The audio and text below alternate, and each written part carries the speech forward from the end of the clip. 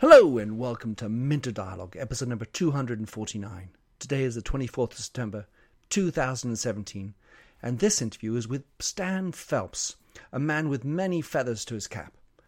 In this conversation, Stan and I explore how companies need to move from being merely customer-centric to truly purposeful, and why that's not only good for society, it's good for business.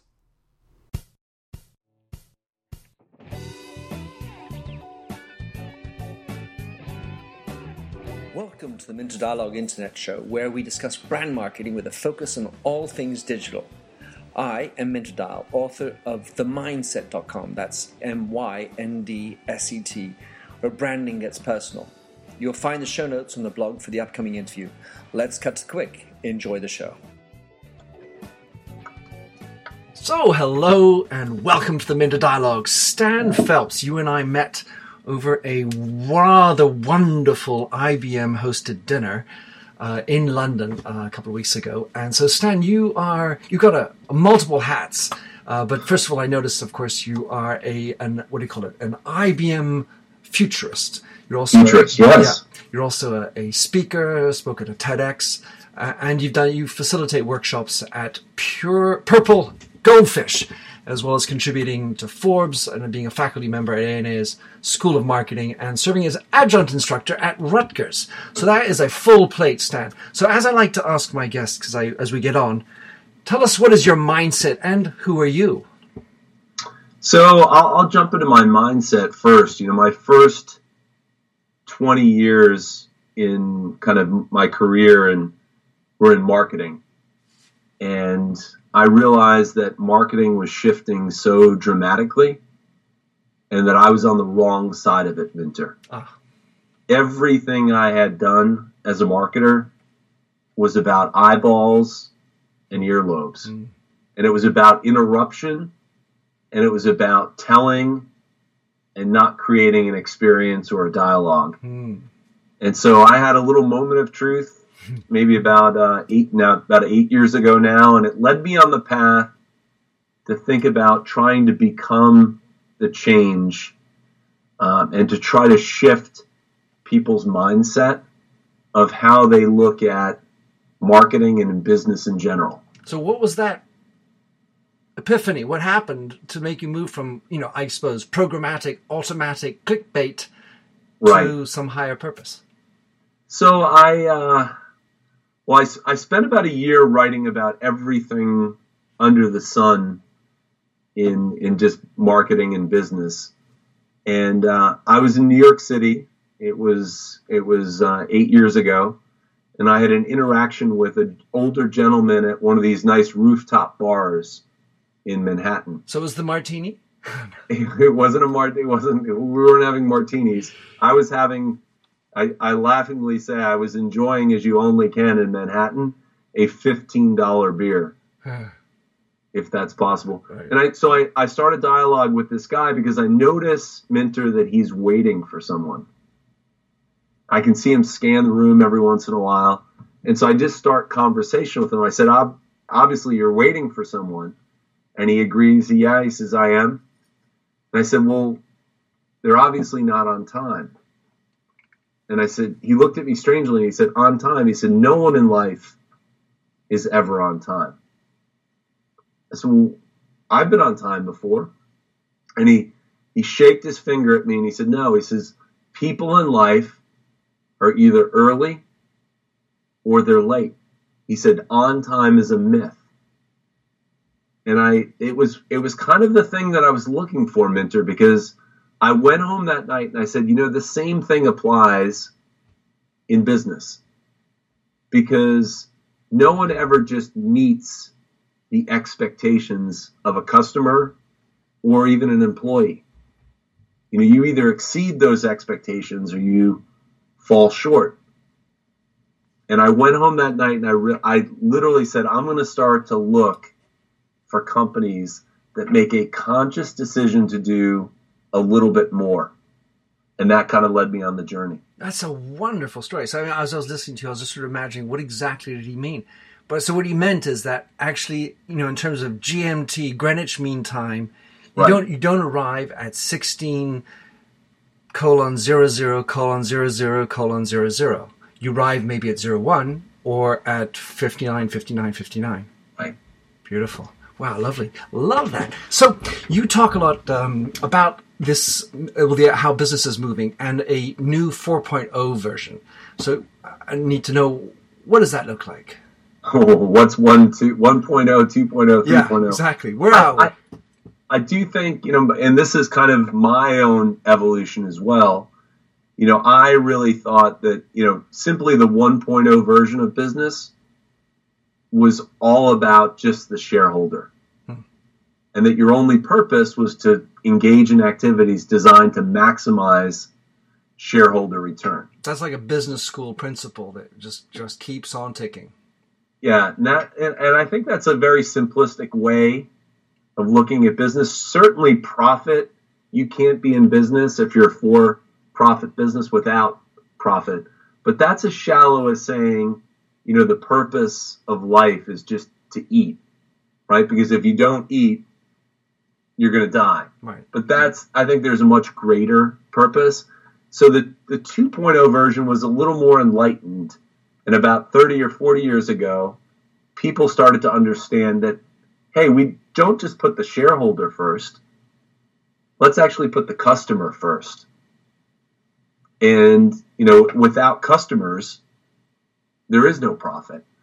And so I think that was the 2.0. And I think that was a little more enlightened. But probably in the last 15 or 20 years, you've seen the emergence of a 3.0 version, which was all about a focus on culture and putting the employee first. Understanding that the experience that you provide for your customers is almost never exceeded by the experience that you give to your employees. And without engaged employees, you can't have happy customers. And I think we're on the cusp of the 4.0 version, and that's actually putting purpose first and putting purpose at the center of everything that you do, with potentially employees second, customers third, and ultimately, if you do that right, the profits will be much greater than if profit first was the motive. All right, so I love that, as you can imagine. And I think companies have barely moved to 2.0. Well, I think one of those great quotes is, the future is actually already here. It's just not evenly distributed. Right.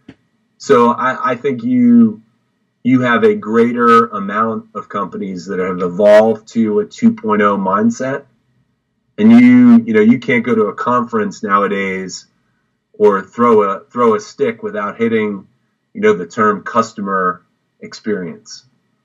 So I think that's prevalent. I think some companies have realized we have to look inward first to our own employees, but I think the ones that are really have understood the bullseye in the center is to understand their own reason for being and are able to communicate that reason for being to both their customers and their employees. All right, so cool. Let us talk about your definition of purpose, because I'd say that as much as we might now throw a stick and hit some people as customer-centric, you've got a few people who actually got the Kool-Aid about the employee and making the culture right, although probably not very many. And it's an organic thing that, of course, can go belly up as soon as you change CEOs or whatever. But what about purpose? Well, how do you define what is purpose? So I think in the simplest form, purpose is kind of your raison d'etre. It's your reason for being. I see purpose as kind of the North Star that guides each and everything that you do. And it's the thing that you hold up and you aim towards, and you may never get there, but it is true to your core and your reason for being. And I think it's I think a lot of times people, Minter, confuse mission with purpose. All right, what's the difference then? How do you define the purpose, mission? Well, I think the mission is more about what you do, whereas the purpose is more about the why. Mm-hmm. And so the mission can be very functional. We serve X customers providing Y products or services, whereas the purpose is much more kind of emotional and reaching in terms of what they do. The mission is more about, strategic, like in your head, whereas the purpose is much more aspirational and empowering. Would you put it close to the word vision then? Because that's another word that one sometimes uses. Have the vision, and then that's way out there, and then the mission is sort of the how we're going to achieve the vision. Yeah, I think vision is much closer aligned with purpose. But I think vision can be something that's looking really towards that future, whereas I think the purpose is that very specific point. That North Star. Yeah. All right. So I hear you, of course, and I love these kind of conversations, but I have a couple of, let's say, counterpoints. One is, sure. Hey, I want to make $1 million. That's my North Star. That's my very specific point. And then I am motivated by that. That is my purpose to be. All I need to do is make $1 million.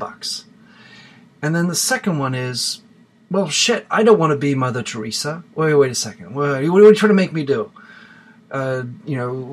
Smoke some big weed and do, save the world. So right. How do you then qualify a mission? Because, in between, let's say I want to make $1 million and I want to be Mother Teresa, some are bigger and some are better and some work and some don't. Yeah, I think that is the ultimate struggle. And it used to be, I think, a line in the sand. You either had to decide that you were going to chase the profit and kind of sell out and do everything that you could just for the almighty dollar or pound or euro, or you went the route of, I'm going to be so, very much purpose driven. That purpose is going to guide everything that we do, but you're probably going to have to raise, potentially, if you went that full purpose, like nonprofit route, you're going to have to raise money. You're going to be the starving artist. You're going to sacrifice, but you're going to be fulfilled, right? Happy poor. Happy poor, right. Well, I think we live in a world now, Minter, that, and a good friend of mine who wrote the foreword for my book about purpose, The Red Goldfish, we no longer have to choose between or. You can have profit and purpose.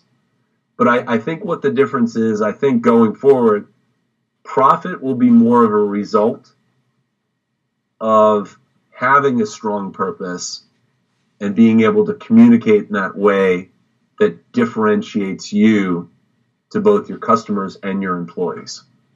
All right, so let's move along from the $1 million, but then let's scale it up for me towards Mother Teresa version. So, because my purpose is to make all windows better insulated. Right. So I could see how I could twist that to be a more purpose for the planet, because by being better insulated, or right. I don't know, there's some story you could wrap around there, and then other ones, a little bit higher, where you're trying to save, starving people or stop wars.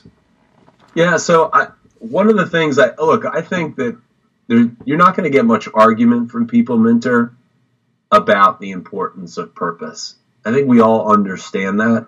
We can relate to it. I think if myself and my co-author added anything to the conversation, we looked at over 250 companies, and we started to look at the archetypes that you can start to go towards. And so there's these we defined 8 different archetypes from, the protector, the liberator, the designer, the guide, the advocate, the challenger, the unifier, and ultimately the last one, which I love, is the master. And they all have kind of different, kind of unique differences of how they leverage purpose. From, the protector is all about trying to protect what's important, and that could be anything. It could be the environment, whereas the advocate is about standing up for a specific group. Or the liberator is about trying to rethink a business model, or to, do things a different way. All the way up into the master, who's really about trying to be revolutionary, to try to change lives and truly impact the world.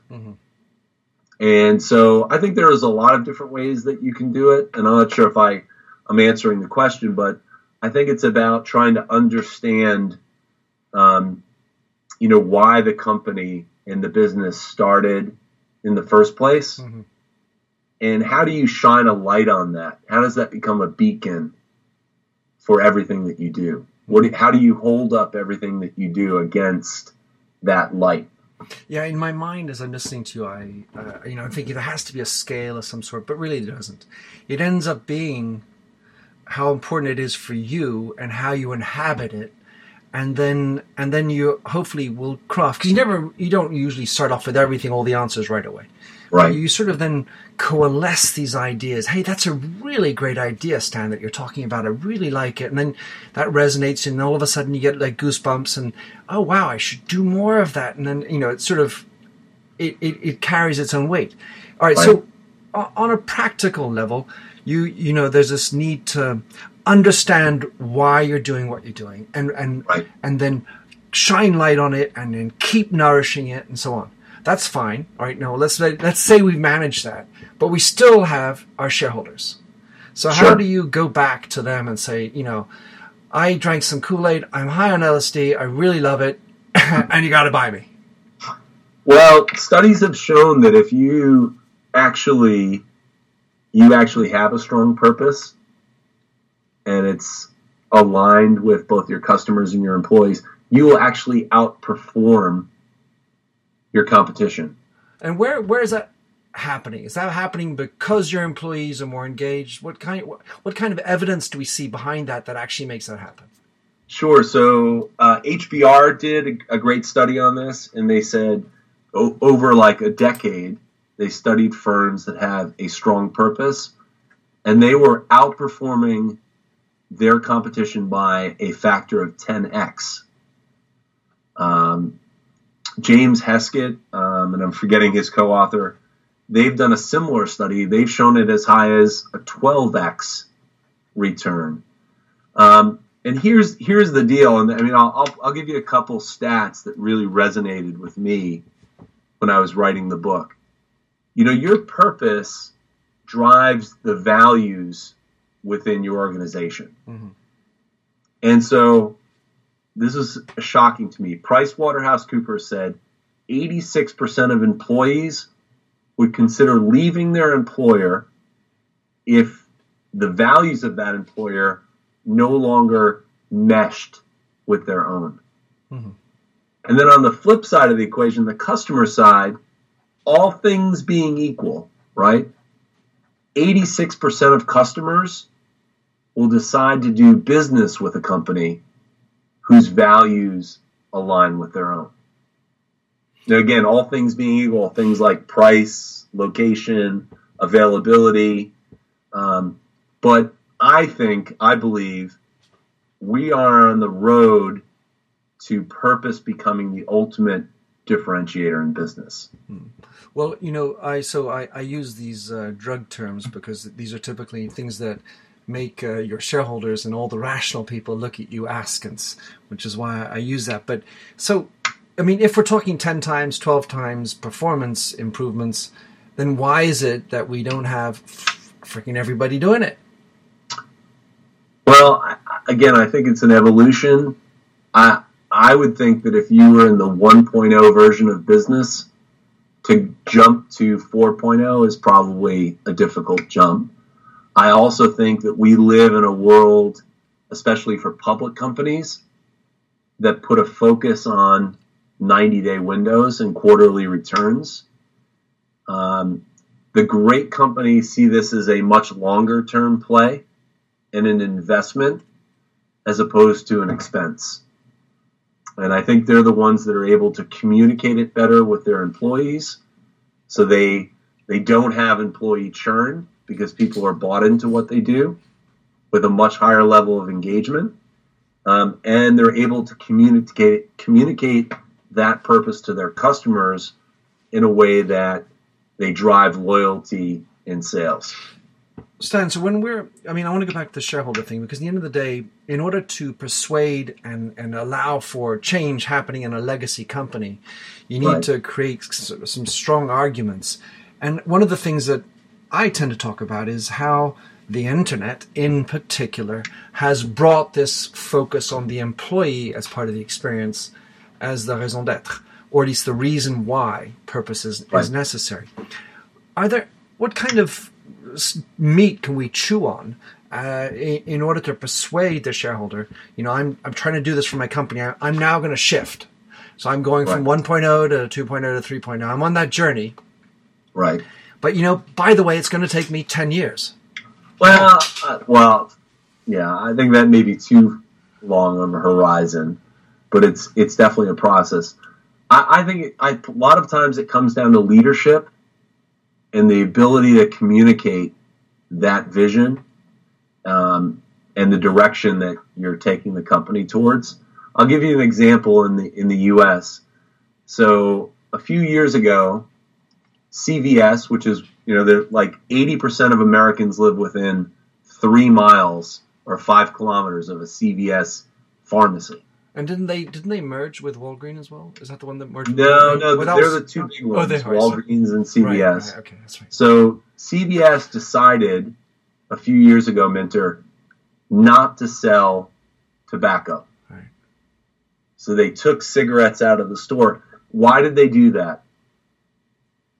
They decided, when they looked at their purpose, their company was about healthful living and helping people.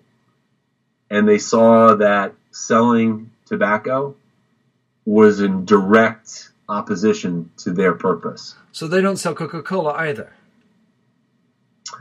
That's a great question on what they do soft drink wise. I would imagine potentially they certainly do. But that certainly was a big step. And, they actually saw a good kind of boost from that. Yeah. And I think what's interesting now in the majority of states here in the U.S., when you actually found your company, 39 states have the ability for you to charter the company as a B corporation, or what's called a benefit corporation. And in your charter, it says, this is the purpose and the benefit we are seeking. And what's interesting is you don't do it in lieu of profits. But what's interesting, your shareholders can actually sue you, Minter, if you're no longer living up to the benefit and purpose that you declared. So I was just thinking, at the end of the day, of course, this Coca-Cola, they're clearly selling Coke. But in the end of the day, it's not being about an ayatollah of a purpose necessarily. It is at least being have a stronger purpose than your competition. Because that, in the end of the day, is where it's at. And, going for the 100% just really won't do it. So in the realm of driving profits, there is the communication element and marketing of it. Hey, listen, we're going to stop selling cigarettes. Right. Look at my competition. They're still selling cigarettes. At least we're, in part, living our dream. And we're making profit, because if without profit, we're not good. So that can make sense. Both the shareholders and employees, we're not going to be, completely ridiculous about our dream. All right, so that's cool. Right, so I don't know, is the B company, is that similar to a social enterprise in your mind? Yeah, so that very commonly, so there's two things. There's what's called benefit corporations, or B corporations. And then there's a certification, which is called a B Corp certification. So that's a voluntary thing that you can do as your company. And there's a group here in the U.S. that, assuming you you answer all of the questions, you're doing the right things to be socially conscious, you can get that as a certification that you can continue to renew over time. So there's definitely a movement. Some people would call it the B Corp movement. Some might call it conscious capitalism, which the founder of Whole Foods, John Mackey, and his co-author, one of the professors at Babson, Raj Sisodia, are big proponents of. Yeah, but I think there's if I simplify it, I think we used to have a situation, Minter, where we only looked at a company and looked at it, say, that is a for-profit company, and that one over there, that's more purpose-driven, that's a not-for-profit, non-profit enterprise. I think as we go forward, you're no longer going to make that differentiation on their corporate filing status. You're simply going to look at a company and go, that's a for-purpose company, and that one over there is a not-for-purpose company. And people are going to want to work with, and they're going to want to do business with companies that are for purpose. All right. So in terms of lags, I've mentioned, or at least rebutted, if you will, so we're 1.2.3 for 4.0, and the lag that companies are actually having within that. There's another one that I think is really strong, and it's subject of an article I just written, which is the lag between how I buy and how I interact as a customer. Hey, I'm going to do business with that company. I'm going to buy this product at Whole Foods because they believe in conscious capitalism. And how I invest in my 401k. Right. You're starting to see funds that are wholly populated by socially conscious businesses. And what will be interesting, and again, I think going forward, I think those funds that have companies that have a very defined purpose will outperform those that are simply focusing on the quarterly return. Well, I mean, let's say statistically the 10 times, 12 times speaks to it. But at some level, what is it that makes that happen? What is it? What is the signal that says that is a company that is inhabited, that has true purpose? How do you detect the difference between the one who's blowing smoke and the other who's doing it? Right. So, there's, wherever you call it, greenwashing, or whether you call it, a lot of companies have CSR programs, corporate social responsibility. We live in a world that's so transparent now. Everyone is a reporter. It is almost impossible to say one thing and do another. You only have to look to our current president in the U.S. right now. You're going to get found out. And so I think there's a lot of transparency out there. And it's what I think is key, and what I advocate for is don't try to do big things. Try to do a lot of little things that reinforce your purpose. I call these little things a red goldfish. But they're these little things that actually are these small little lights or beacons that, show the direction of where the company is heading. And I think, big doors can swing on very little hinges, but it's a matter of trying to figure out those little things that you can do effectively to bring it to life. So you mentioned Whole Foods now, which is now part of Amazon.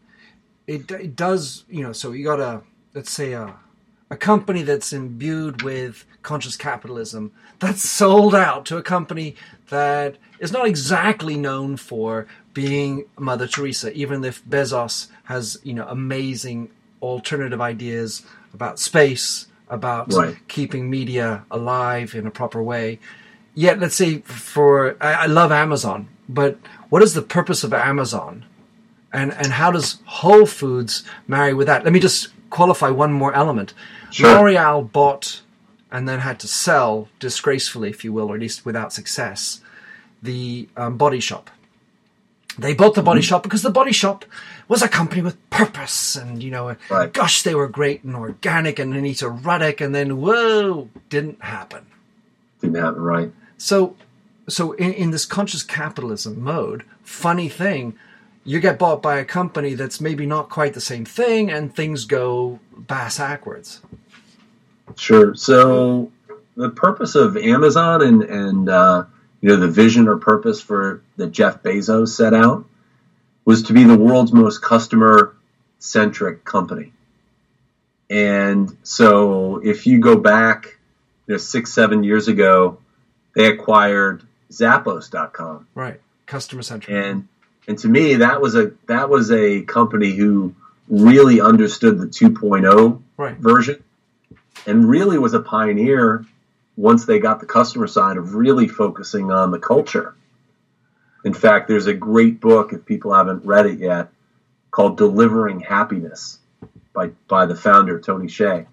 I think their acquisition of Amazon, I think is an endorsement of how important purpose is in business. Mm-hmm. What will be interesting, Zappos has been operated in the last 6 or 7 years independently of the mothership of Amazon. It will be interesting to see how Whole Foods, interacts with the mothership, and if that starts to take away from the kind of conscious capitalist movement was created through Whole Foods. Because to your point, at some level, we say it's a journey, it's a process, but can you skip 3.0? Because let's say that 2.0, customer-centric for purpose, but if your employees are not living that, because being customer-centric is not something that's going to resonate for the employee. It's great. Right. We're making the customer happy. We're making the shareholder happy. So we're doing 1 and 2. Right. But 3, what's in it for me? And so that's where the purpose needs to meld with the people who are on the front line serving you holy fresh foods and living that life and doing it and then happy. Hey, listen, I'm going to give you some new cheese and da. And they're making it come alive because that's where the brand is being lived. But if you don't have, within Amazon in particular, a culture that's employee-centric, Yeah, a lot of stuff has come out in the last 2 years that shines a light that focus on the customer at all costs has really impacted the employee side at Amazon. And again, I think we live in a world that it's very transparent, whether it's simply like a glass door where people can get an insight of what a company's like before they go. There really should be no surprises anymore in terms of when you go to work for a company or decide to do business with a company, because the information's out there. But they're not, for example, let's say knowing Amazon as probably as you do, many people within, they were extremely non-Glassdoor with regard to what's going on and our practices.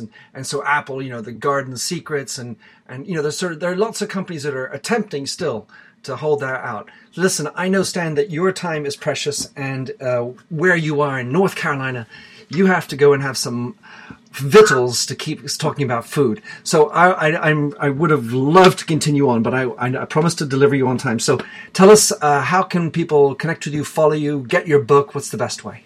Sure. So kind of the main site for me is purplegoldfish.com.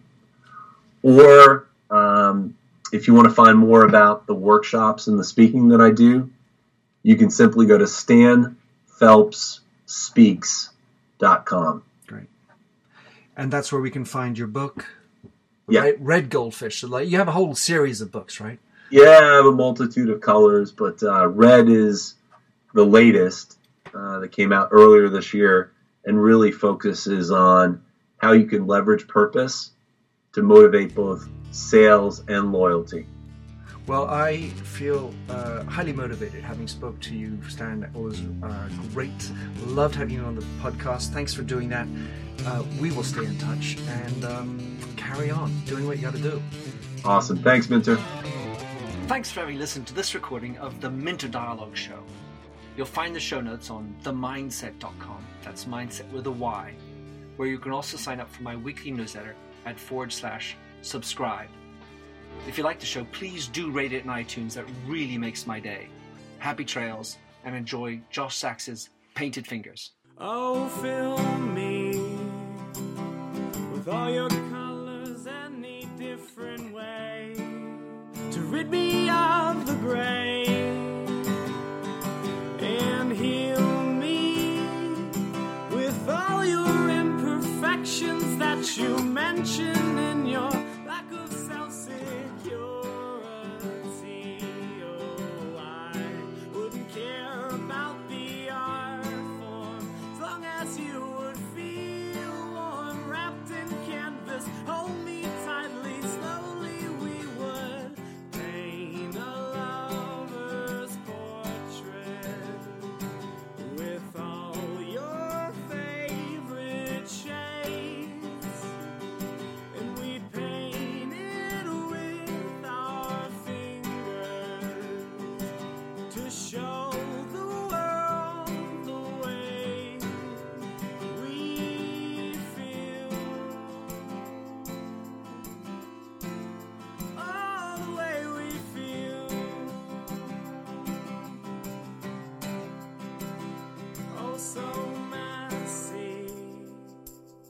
The ridges in our palms make colors blend and look ugly in the end, but they're pretty in their own disgusting values. We'd hang our portraits in the hallways, make our house guests cringe. Oh, I wouldn't care about the art form as long as you would feel warm, seeing all your colors on the canvas as we paint a lover's portrait with all your favorite shades, and we paint it with our fingers to show the world the way we feel. Oh, knowing all these limitations, oversaturation. Let me paint, oh, let me paint, oh, let me paint, oh, let me paint, and I paint a lover's portrait with all your favorite shades, and we paint it with our fingers to show the world the way we feel. Oh, the way I feel. Oh, the way I feel.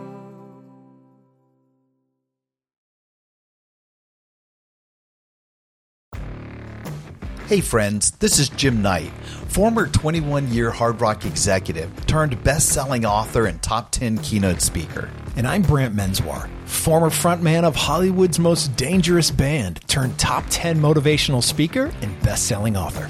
We host the how-to podcast Thoughts That Rock, where we talk to rock stars, athletes, CEOs, astronauts, and even next-door neighbors who share their expertise and opinions. Together, we tackle the most interesting and challenging topics of today.